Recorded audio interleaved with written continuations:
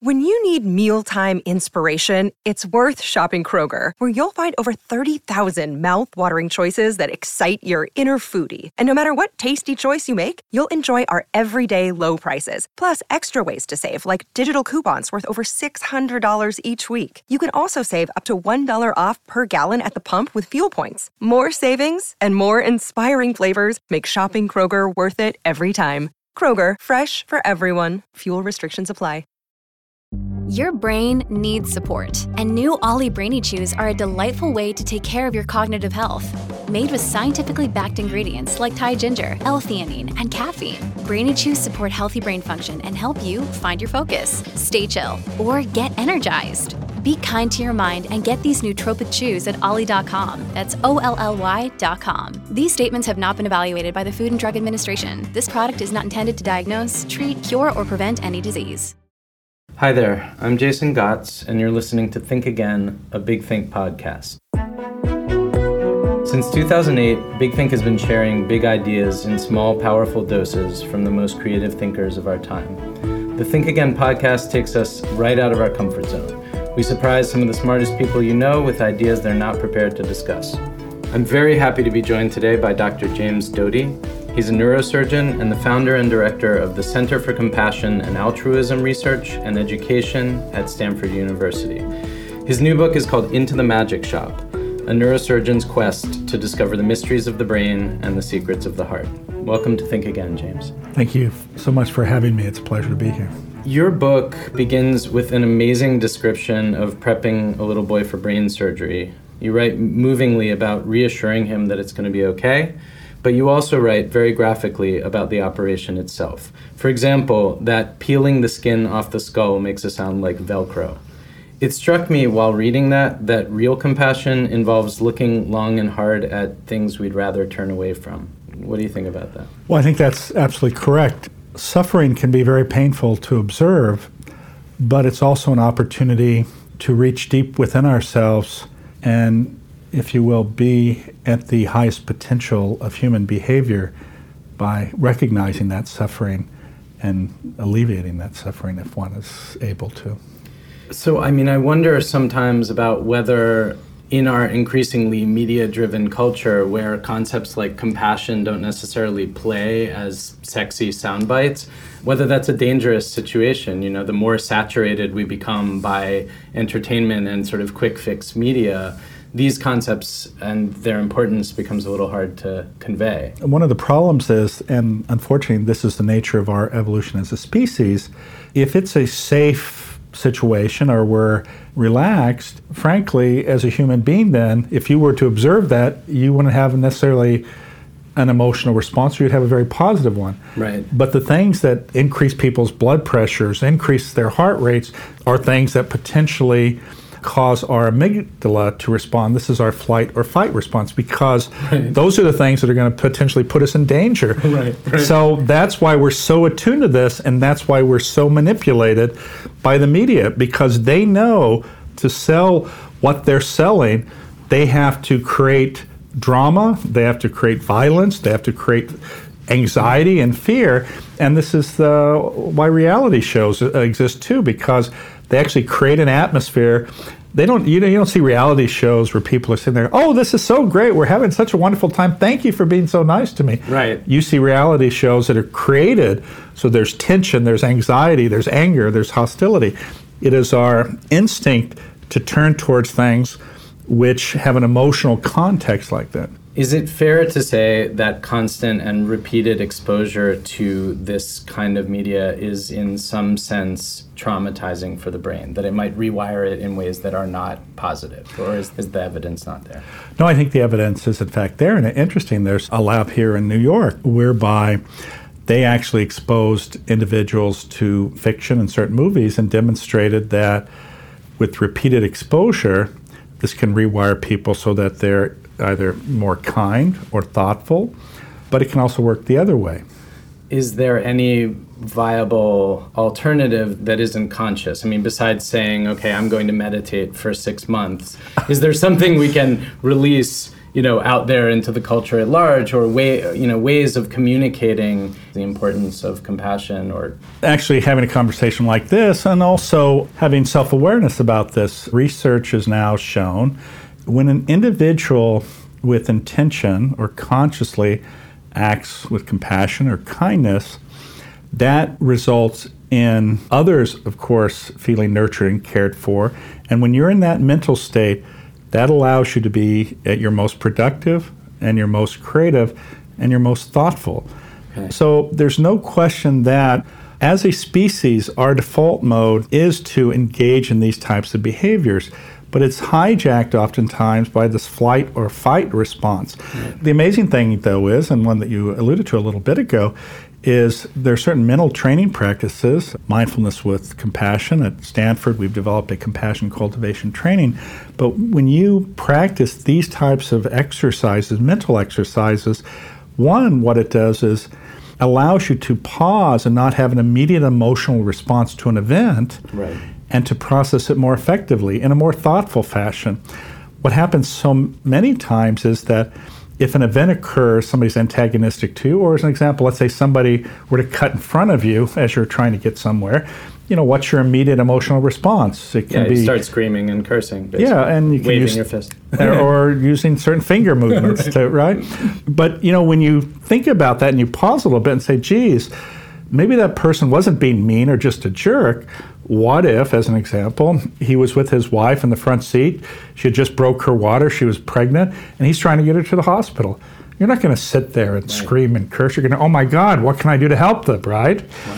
And when you reprocess, then it allows you to come at things in a different way and not a reactive way in which you set off all these emotional alarms and you stimulate your sympathetic nervous system.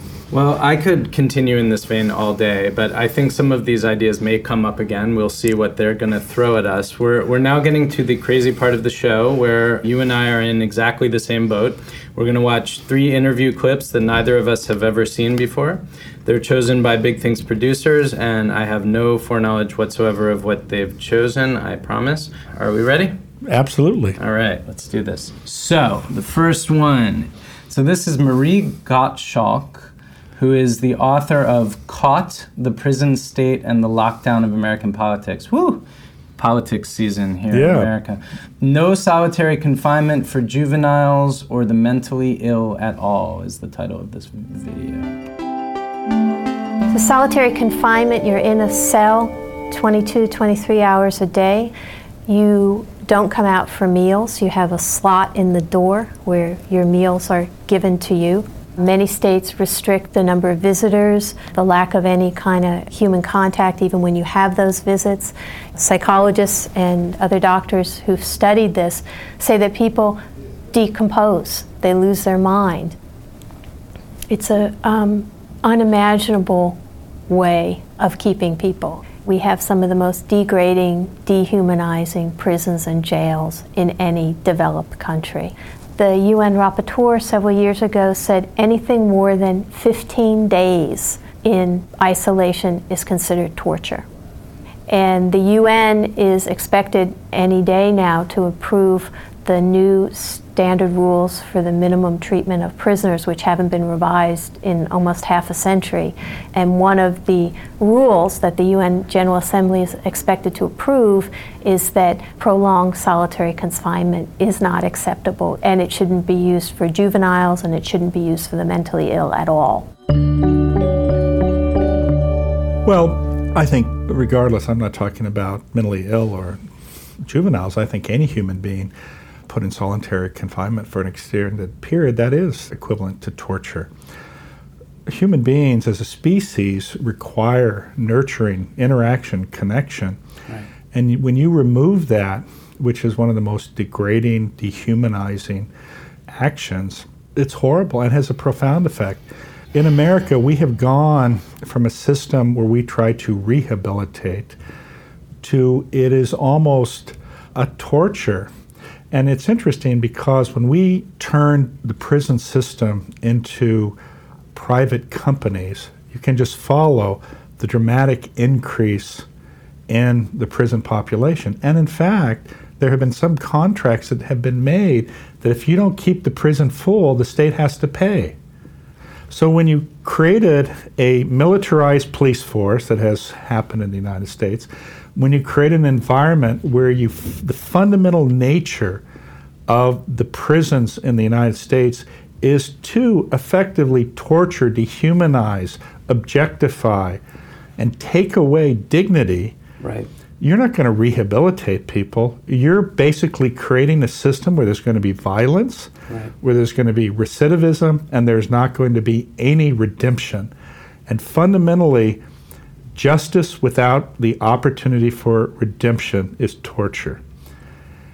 So when you look at other systems, as an example, the Nordic countries, where first of all, not everyone owns a weapon, right, where you have a police force that in a decade or decades have hardly killed anyone per capita compared to the United States, and where they treat their prisoners with dignity and respect. There's almost no violence. There's a dramatic decrease in recidivism. I mean, imagine going to a prison, you're put in solitary confinement, you're a young person, so instead of giving you the opportunity to be a better human being, instead of giving you an opportunity to get educated, right, you're treated like an animal. Well, when you torture and punish an animal and don't show it any love or nurturing, it comes out as an animal. And it has no ability to function in the normal civil society. All it knows is that every second there's a potential threat to its existence. And it saddens me and it embarrasses me when we look at what we do to our prisoners. And it's even worse because disproportionately, this prison system affects the poor and affects the minorities. It is an inherently unfair system, and America should be able to do better than that. What would compassionate and neurobiologically informed incarceration look like? Well, it's not hard. You simply look at some of the Nordic countries. But as an example, when you have a mechanism which recognizes that these are human beings, where the very nature of the system shows the individual that they're not an animal, they're not inherently evil, they made a mistake. I would submit to you that the vast majority of people who are in prison today in the United States, they're not evil people. Fundamentally, these are people who oftentimes have not had love and nurturing in their lives. They're disproportionately poor and minorities. And the amazing thing is, and this has been shown over and over again, even with the most hardened criminal, if you take the time to give them respect, dignity, and opportunity, they are able to be rehabilitated. And you see people rehabilitated who are excited to help other people, who want to change themselves for the better, want to change their environment, and frankly, are very sorry about the mistakes they have done. I will tell you myself, I have done things where I should have gone to jail for mistakes that I made, and I wasn't caught. I was a juvenile delinquent for a period of time. And in that system, by the grace of God, it didn't happen, but it could have happened. Right. And when you recognize that at any moment in time, you can be that other person, and then you put yourself in that perspective and say, how would I want to be treated? Right. Because these people are just like you, and they have the same desires, the same goals, the same aspirations as you. And when you put yourself in that position, suddenly it's not so good to be in solitary confinement. As a corollary to this, after the 2008 or 2007 financial crisis, you saw some of the most staunchest people who are, I don't believe in unemployment insurance. These people who don't have jobs, it's their own fault. They should get out of it just like I got out of it. Suddenly, they don't have a job. They can't pay their bills. Right. And their home's taken from them, their car's taken from them. And they see what it's like to live at the lowest rungs of society in poverty. And suddenly, they want the government to help them, to support them, because the fact of the matter is people in these situations did not choose to be in those situations. Right. If you grow up in generational poverty, your likelihood of ever getting out of that, no matter what potential you have, is essentially zero.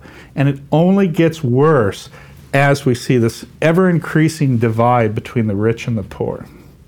I have nothing to add to that. I really don't. No, I mean, that said it powerfully and succinctly, and I think we're going to move on to the next one. Let's do that.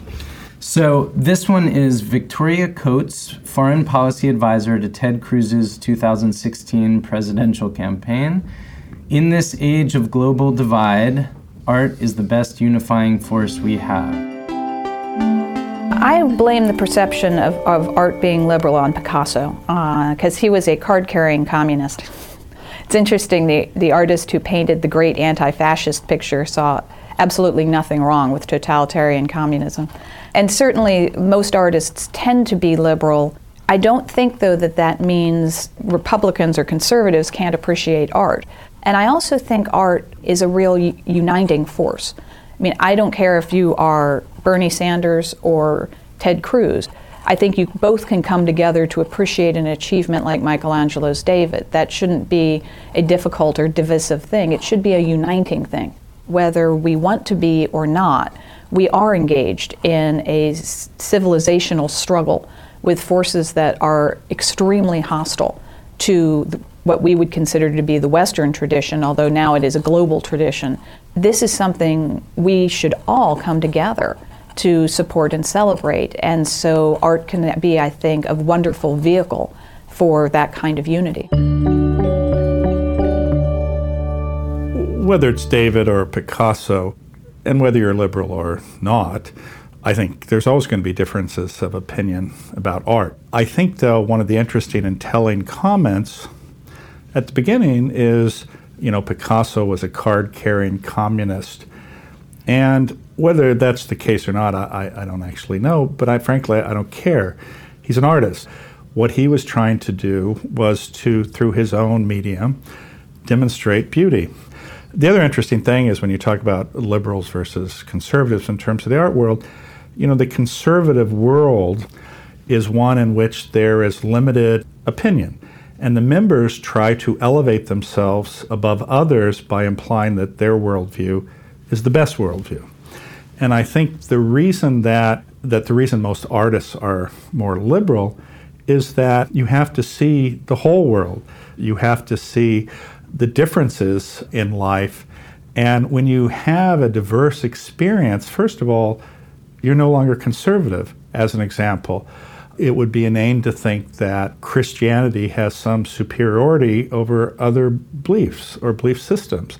Because if there was a just God, if you will, why would he sit there and allow a small percentage of people to have insight and awareness and only they get to go to heaven? And we have the whole entire rest of the world who've never even experienced Jesus Christ, but they're condemned to hell. It just makes no logical sense. Right. And then, of course, you could go into extraterrestrials, but we won't even go that right. If we wanted to, that could be interesting for the audience. I'd argue that artists, sort of by their very nature, if I can make this generalization, which I'm going to, push boundaries. That's what they do. They reach outward, they explore what is possible to think and discover and express in new ways. I don't think Michelangelo is particularly divisive at this point in history. Well, let me point out something to you, though. It's interesting because she didn't say Michelangelo was gay, and because he was gay, we hate his art, right? Did she? No. And Michelangelo clearly was a homosexual. I mean, I think everyone acknowledges this. And it's sort of interesting that she would not make that type of a comment, because then often in her world, people would say, oh my God, because Michelangelo's gay, I don't want my children exposed to his art because they can become gay now. Right. Well, maybe it didn't occur to her, or maybe she, it's interesting she focused on the card-carrying communism. Is there a card? Does that exist? I don't They're think always talking about cards. Are you a card-carrying conservative? No, I don't know. But I think you have an excellent point, which is this idea that they push boundaries. Yeah. And look at what we see over and over again when you have these conservative opinions that don't allow for open dialogue, don't allow for acceptance of other opinions. Yeah. What happens? You get repression of emotion, which is the worst thing that can happen to an artist.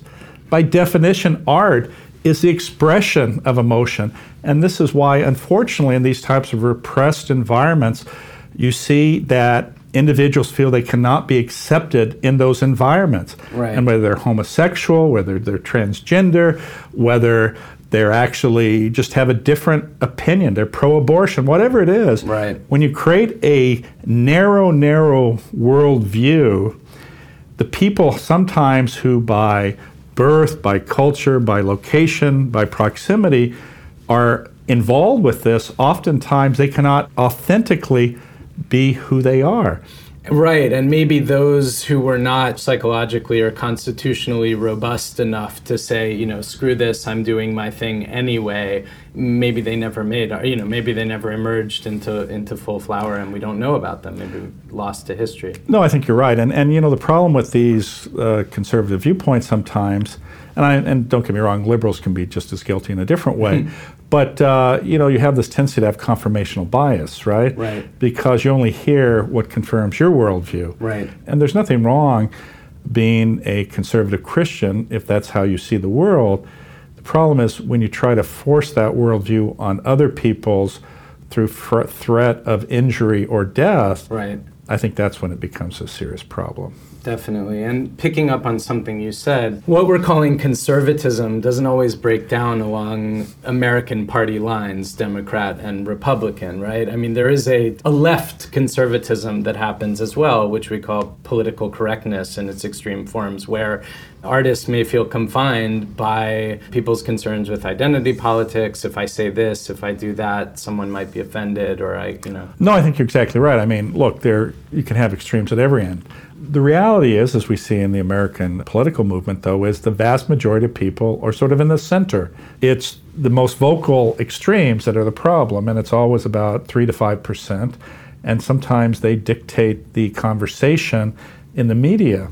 Yeah, I think that's right. Shall we move on? Sure. I'm terrified now what we're going to see.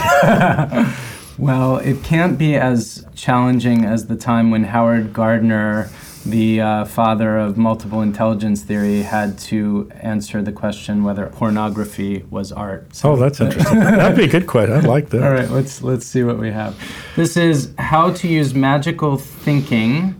Matthew Hudson, author, The 7 Laws of Magical Thinking. Okay. Sounds good. Yeah, it sounds interesting. Let's see what we got. My technical definition of magical thinking is that it's an attribution of mental properties to non-mental phenomena, or vice versa. So that means thinking of natural events outside in the world as having some element of mind or consciousness, or treating your own thoughts as if they have some sort of physical properties, and maybe they can go out and influence the world directly. One evolutionary reason for magical thinking is just our tendency to see patterns in the world and to read meaning into them. We're so good at it that we often read meaning into patterns that really isn't there. So we see faces in the clouds, or we hear messages and records played backwards. So for instance, if you think something and then it happens, you might think your thought caused the thing to happen. Many skeptics feel that they are immune to magical thinking, that this just doesn't apply to them. I say they're wrong. Magical thinking is based on very basic intuitions and emotions that we all have. Skepticism is just the tendency to question these intuitions, to use critical thinking, to second guess these elements of magical thinking. So this is something that I definitely struggle with because I think I'm naturally of an optimistic and sort of dreamy kind of cast of mind. Not dreamy in the old 1950s sense, he's so dreamy, but imagining. And yet I come from a family of scientific skeptics who are pretty rigorous about don't have any illusions about things, don't engage in magical thinking. And yet, optimism can be helpful. I think in many ways, everyone must be an optimist in order to keep going. Well, I guess by definition, the other option is nihilism, and that there's no purpose. And I think that's true. So fundamentally, you could argue that if there's no purpose, let's just shoot ourselves and forget it all, and we don't have to deal with anything. But, it's interesting he uses the term magical thinking. We know, and we've discussed this a little bit, is that a person's emotional state affects other people. There's science there. There's no question about that. Right. And also, when you, if you will, and he sort of alluded to it, this idea of visualizing something happening, there's evidence that those types of techniques can help these things manifest. And yes, on some level, I think we do have the ability to impact them, and there's no question that having a positive worldview affects others and your own situation. And as I talk about in my book, my interaction with this woman at this magic store who taught me a number of mental techniques or practices or meditation or mindfulness practice, my personal situation did not change at all. But everything else changed. Right. And why did that happen? It was because fundamentally I looked at the world in a different way. Instead of being terrified and anxious and believing that I had no possibilities, I looked at every interaction as having the possibility of changing things. And I looked at every person as this exciting opportunity to engage in, and that they were wonderful and loving and kind in general, and they weren't always. But the very nature of that changed perception of how I saw the world allowed me to change the trajectory of my life in a very positive way. I don't think it's magical thinking. I think there's a lot of science based on this. Magical thinking, though, is imparting agency when we clearly know there is no agency, whether it's the weather, whether it's, like my wife, when we drive around looking for a parking space, she says, "Parking karma, come to me." I sit there and I go, "What?" And then the space opens up, she goes, "See, I told you." Right. But of course, it doesn't take into account the fact that for the last 30 minutes, the other day we drove around, we never found a parking place, right? I mean, I guess what I'm saying is, and this may be sort of a first world luxury in some ways, you have to, one way or the other, believe that there is opportunity and that things are moving or going to move or have the potential of moving in a positive direction. And I mean, obviously, rationally, like if you look at, and I don't, I'm not a religious person, so I don't believe in the transmigration of souls or whatever, but if you look at life as finite, if you look at the end of the story, you die, so point is that we're being impelled by something which is in a way magical thinking. If we sat and thought about the fact that we're all going to die and there's really no alternative and there's no life after and it just ends, and frankly, we're just a DNA collection that, did its thing and it's over. People would find that horrible to even think about, that, geez, all of this for nothing. At the end of it, I don't get to have the X number of virgins, or I don't get to meet St. Paul or St. Peter at the pearly gates, and geez, that's horrible. But here's what we do know. We know that you and I are sitting here together. We know that this is the only moment that we have with certainty. A meteorite could come through here and kill us. We know that if we put ourselves in the right mental state, that it can cause incredible ecstasy, love, and this incredible feeling of being embraced by this warmth. That simple act of being in the present moment and recognizing at this second that's all we have, that's quite extraordinary. And why not embrace that for what it is? And leave it at that. You don't need anything else. All you need is for us to be together today, you and I sharing this moment. Anything else, it's irrelevant. What happened 20 minutes ago, it has no power. What's going to happen, we don't know. So why get lost in them? Let's just be here. The other, I'd like to comment on the other statement you talked about, sure. This first world luxury. You're right. There are people in the world who, they're fundamentally in slavery. Their whole day is spent going, as an example, 6 or 8 hours just to get water or to get enough food to eat. Yeah. They're not thinking about magical thinking. They're thinking about surviving. They're fundamentally working at the lowest level of Maslow's hierarchy, right? And in fact, when you look at that, in some ways, it shows the evolution of our society, right? For most people, 100,000 years ago, that's how you lived. You were just in a state of trying to survive. And unfortunately, there are a group of people, a large group of people, who are still in that state. Our task as human beings is to give those who don't have that luxury the same luxury that we have. I couldn't agree more. Dr. James Doty, it's been great chatting with you. Thank you so much for coming on Think Again. Thank you. It was a pleasure. So that's it for this week's episode of Think Again. We have an incredible lineup of 2016 guests that we're starting to record. I'm going to keep most of that under wraps for now, except for next week's guest. But in the meantime, if you haven't had a chance to do this, or if you're just joining us, please do us a favor, go to iTunes or wherever you like to listen and rate or review the show. It makes a major difference in terms of our discoverability. There are something like 250,000 podcasts at this point, and that number is growing every day. And we've had a really good response to the show, but I just want to make sure that as many people as possible hear it. Next week, I'm joined by Mark Goodman, who writes and thinks a lot about cybercrime and how the devices that we love so much actually pose some major risks. I'll see you then.